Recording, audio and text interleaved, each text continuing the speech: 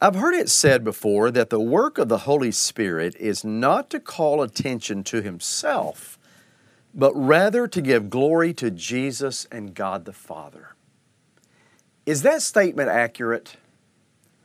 Well, I'm not so certain that it is. Hi, I'm Dr. Greg Ammons. Welcome to Truth 101, a podcast where we look at the Christian faith in a systematic, organized, orderly fashion in looking at the great truths God has given to us about Himself. In the 100 series, we looked at the person of God.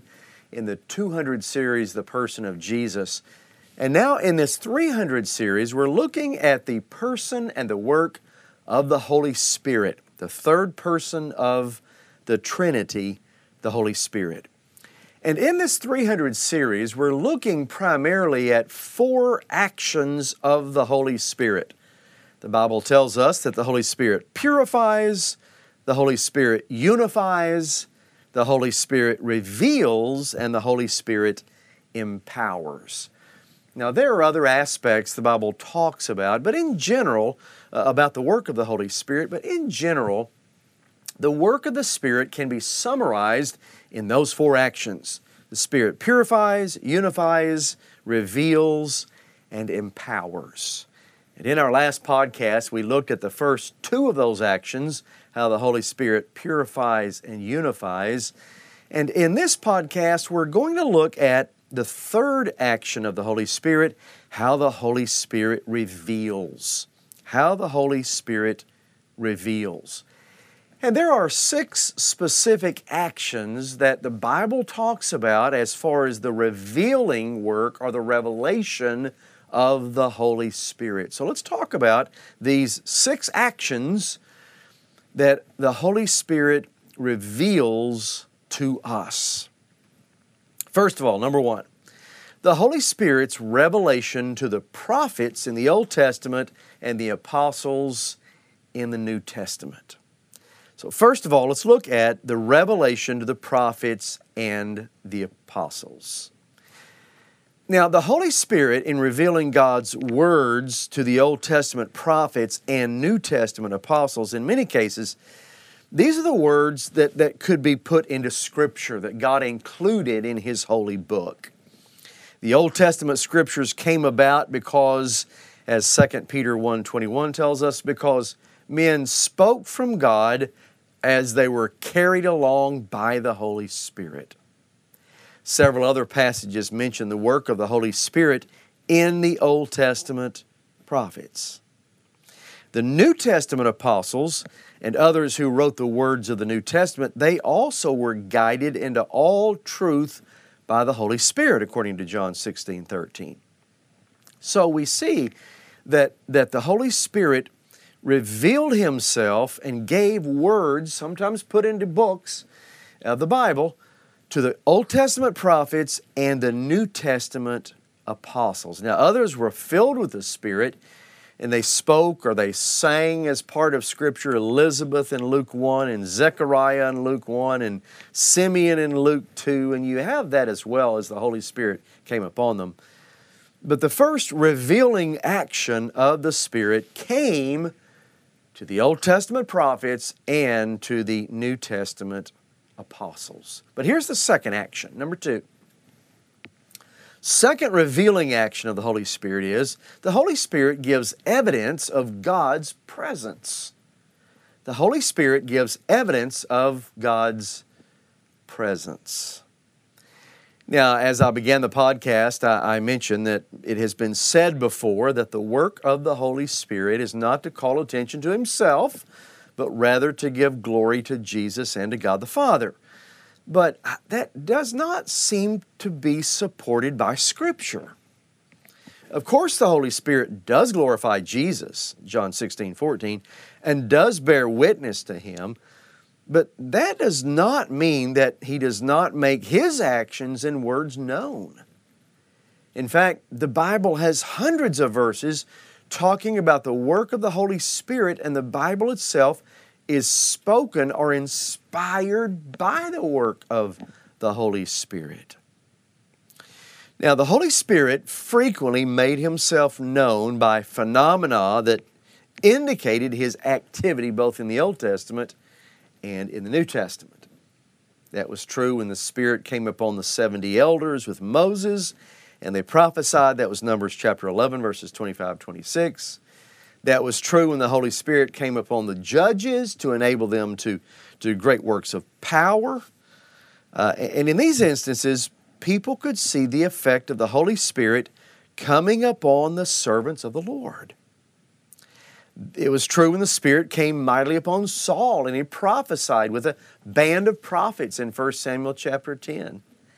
And it was frequently true when God empowered the Old Testament prophets to give their public prophecies. So we can see in the Old Testament the Spirit, the Holy Spirit of God. Sometimes people think, well, the Holy Spirit only came in the New Testament. No. He was active in the Old Testament. He came upon individuals, and it was a direct action of the Holy Spirit. Now you go to the New Testament, and you see the Spirit made Himself, His presence evident in a very visible way when He descended as a dove on Jesus at His baptism in John 1:32. And the Spirit came in an evident way as the sound of a rushing wind and with visible tongues of fire on the disciples at Pentecost in Acts chapter 2. And when people had the Holy Spirit poured out on them, they began to speak in tongues and praise God in remarkable and spontaneous ways. The Holy Spirit's presence made known God in real and powerful and tangible ways. Now, in the lives of individual believers, the Holy Spirit does not entirely conceal His work, but makes Himself known in various ways in my life and in your life as believers in Christ. He bears witness with our spirit that we're children of God, Romans 8:16. We cry, Abba, Father, Galatians 4:6. The Spirit provides a guarantee or a down payment of our future fellowship with Him in heaven, 2 Corinthians 1:22. And He reveals His desires to us so we can be led by those desires and follow them to please the Lord. So the Holy Spirit gives evidence of God's presence, not just in the Old Testament, not just in the New Testament, but also in my life and in your life as believers in Christ. His presence manifests the presence of God. But there's a third action, and I want to go into a little more detail about the third action of the Holy Spirit revealing Himself, and that is the Holy Spirit guides and directs God's people. Third revelation, revealing act, the Holy Spirit guides and directs the people of God. Now, the Bible gives us a lot of examples of direct guidance from the Holy Spirit to various individuals. In the Old Testament, you see God said it was for sin for the people to enter into agreements with others when those agreements were not of the Spirit, Isaiah 30, verse 1. Apparently, the people had been deciding on the basis of their own wisdom, making decisions, and their own common sense, which a lot of believers even do today, rather than seeking the guidance of God's Holy Spirit. And God told them it was sin for a people to do that. Folks, it is sin for you today to rely upon your common sense and upon your own wisdom to make decisions. You are to lean upon the guidance and the direction of the Holy Spirit in your life. In the New Testament, the Holy Spirit led Jesus into the wilderness to be tempted in Matthew 4 and Luke 4. So strong was this leading of the Holy Spirit, Mark says the Spirit immediately drove Him into the wilderness. That's pretty powerful language. Now, in other contexts, the Spirit gave direct words of guidance to people. For example, Philip, when he said, go over and join the chariot in Acts chapter 8. Of course, we know the Ethiopian eunuch was there. So the Spirit guided him, told him directly what to do. And the Holy Spirit told Peter to go with the three men who came to him from Cornelius' household in Acts chapter 10. And he directed the Christians at Antioch in Acts chapter 13. So there are times in the New Testament the Spirit of God told believers exactly what to do and where to go and who would be there. Now, in the vast majority of cases, though, the leading and guiding by the Holy Spirit is not nearly as dramatic for you and me. The Bible talks about a day-to-day guidance that the Holy Spirit leads us. It calls us being led by the Spirit of God. Romans 8:14 says, "For all who are led by the Spirit of God are sons of God." Galatians 5:18 says, "But if you're led by the Spirit, you're not under the law." So there is a sense in which day-to-day, maybe not as dramatic as some of them in the book of Acts, but day-to-day leading and guiding by the Holy Spirit in our lives. Now, let me mention a book right now which kind of has a fascinating premise to it. It's a book entitled Decision Making and the Will of God, produced a number of years ago by Gary Friesen. And in this book, he has an interesting premise. Friesen says, don't think that these verses, like being led by the Spirit of God, the ones I just mentioned to you, don't think that verses like that talk about subjective perceptions of the Holy Spirit's guidance in our individual decision-making and actions of ordinary life. In other words, he says the Spirit of God is going to lead you to doing the moral will of God, not just what should I have for lunch, where should I go, what should I do today. Friesen says the Holy Spirit doesn't lead you in those kinds of decisions. He leads you in greater decisions such as fulfilling the moral will of God. Is Friesen correct?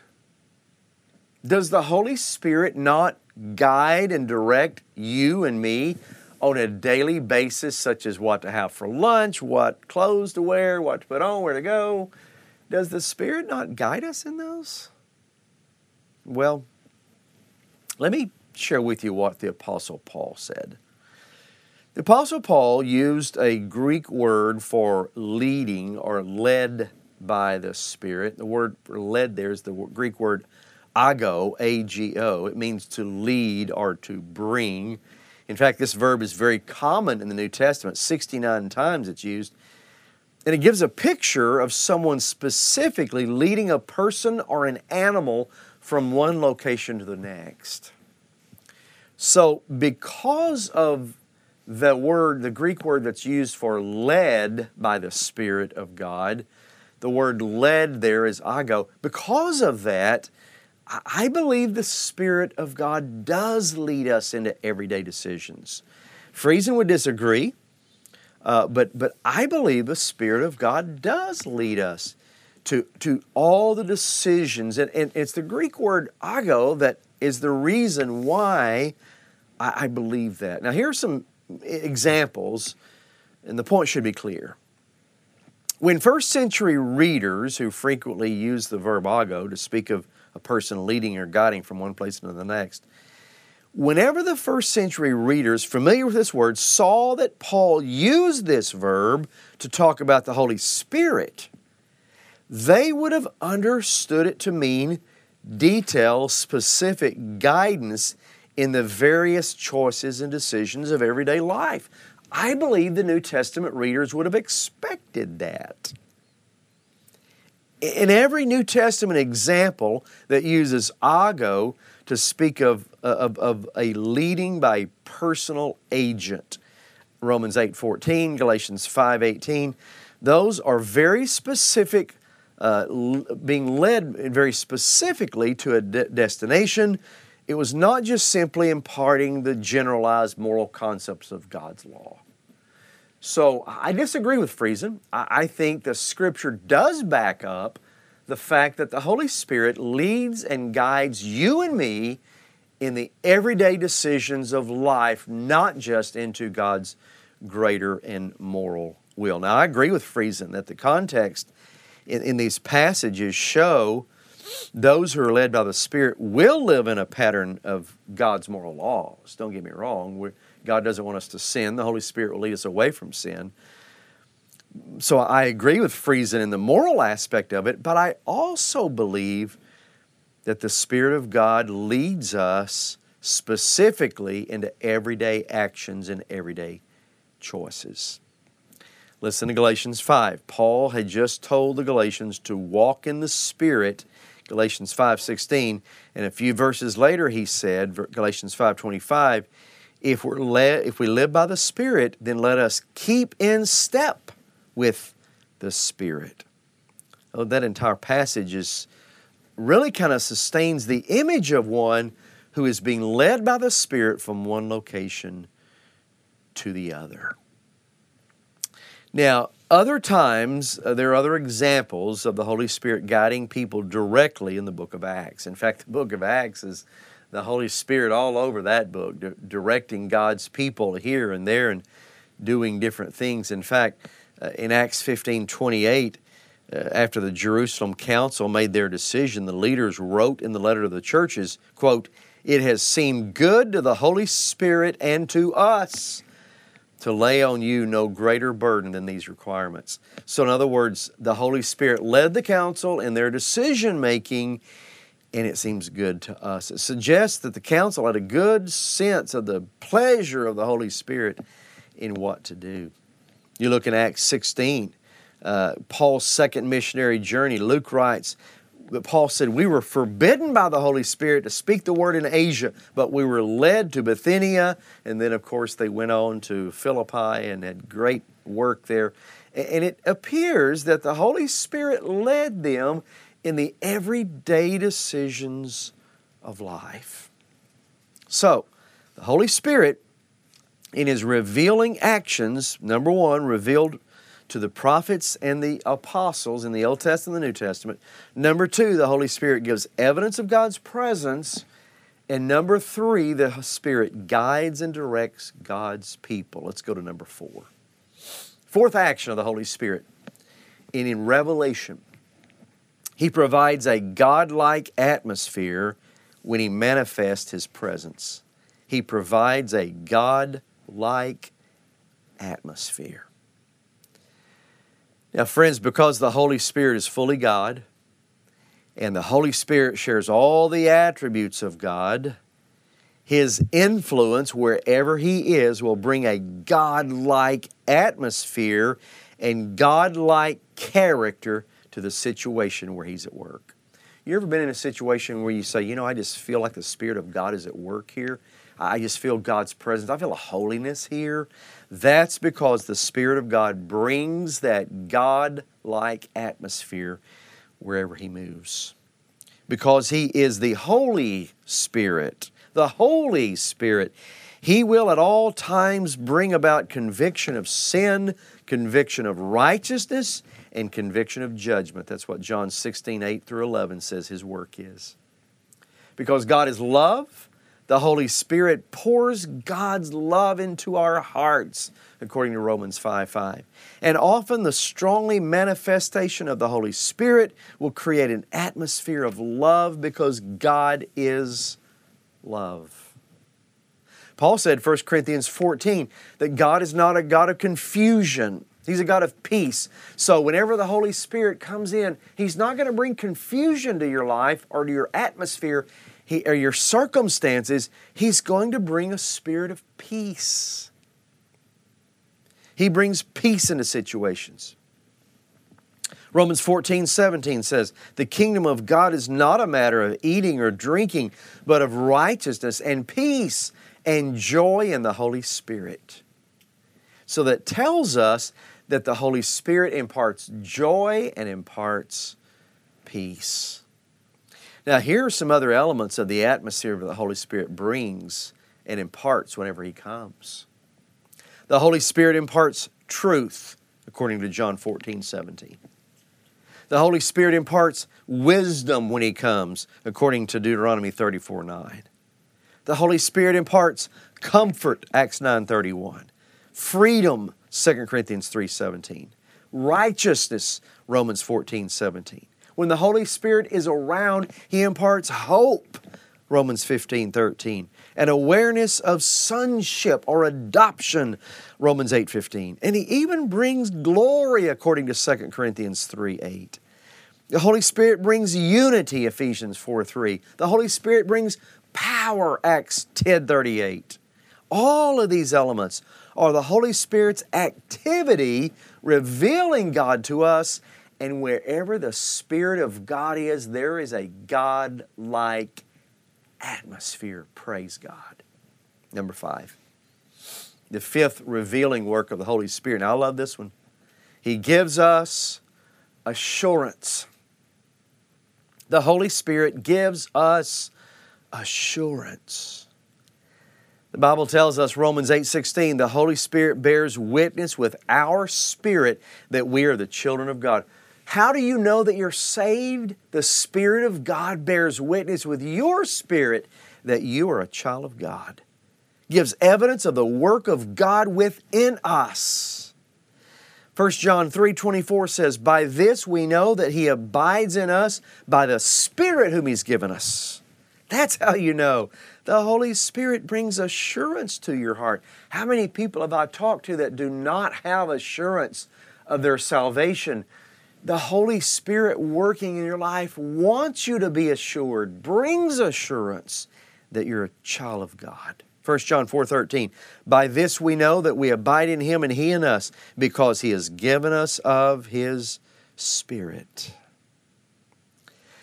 The Holy Spirit not only witnesses to us that we're God's children, He also witnesses that God abides in us and that we're abiding in Him. So once again, more than an intellect is involved in salvation, the Spirit works to give assurance at the subjective level of spiritual and emotional perception. The 5th revealing work is that the Spirit of God gives us assurance. And then finally, number 6, and we'll wrap up our podcast for this week. The 6th revealing work of the Holy Spirit, 6th revealing action is He teaches and He illumines. The Holy Spirit teaches you things, folks, and He illumines your mind and heart to understand the things of God. So this aspect, this is exactly what Jesus promised to us.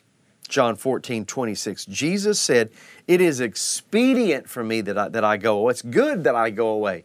It is good for you that I go away, because whenever I go away, the Spirit of God will come and He will teach you all things and bring to your remembrance all that I've said to you. And He will guide you into all truth. It's the Holy Spirit that teaches us, that guides us into all truth, and illumines our minds and our hearts to understand the things of God. Jesus promised that when His disciples were put on trial because of persecution, you remember Luke 12:12, Jesus said, the Holy Spirit will teach you at that time what to say. At other times, the Holy Spirit reveals specific information to people. He showed Simeon that he would not die until he saw the Messiah in Luke 2:26.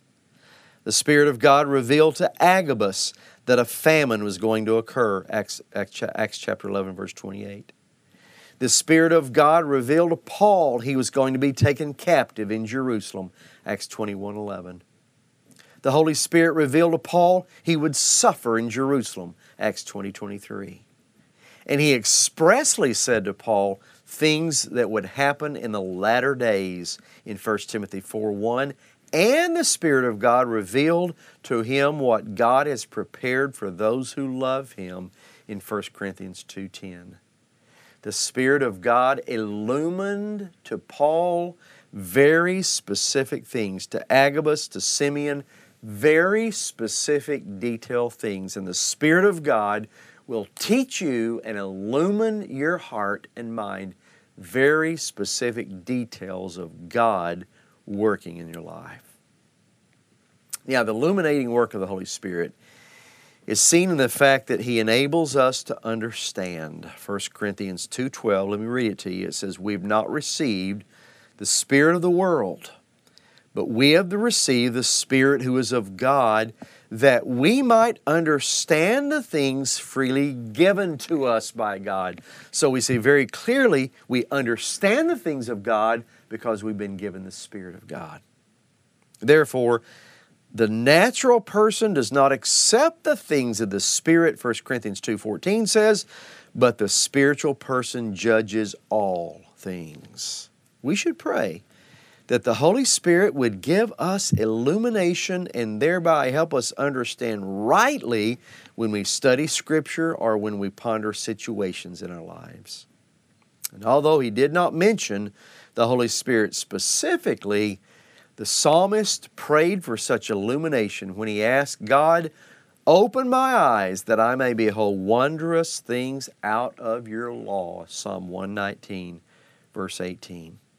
And then Paul, he prayed for Christians in the Ephesus area, the same thing. Let me finish by reading what Paul prayed, the illumination of the Holy Spirit in Ephesians 1:17-18.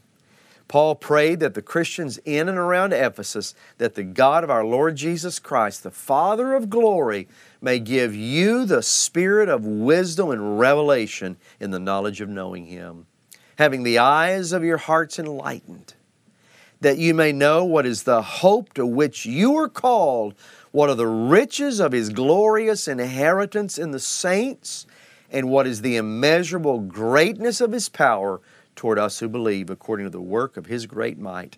And that is Ephesians 1:17-19. But he says, my prayer is that the spirit of wisdom and revelation would give it to you. Wow, I'm so thankful for the precious Spirit of God that lives and works in my life and in your life as believers in Jesus. Well, these are 6 actions of the Holy Spirit's revealing work, and so we've seen the Holy Spirit purifies, unifies, and reveals. And in our next podcast, we're going to talk about how the Holy Spirit empowers you for the work of God. Hope you've enjoyed it. I've enjoyed coming to you, and we will see you next week in our podcast. God bless you.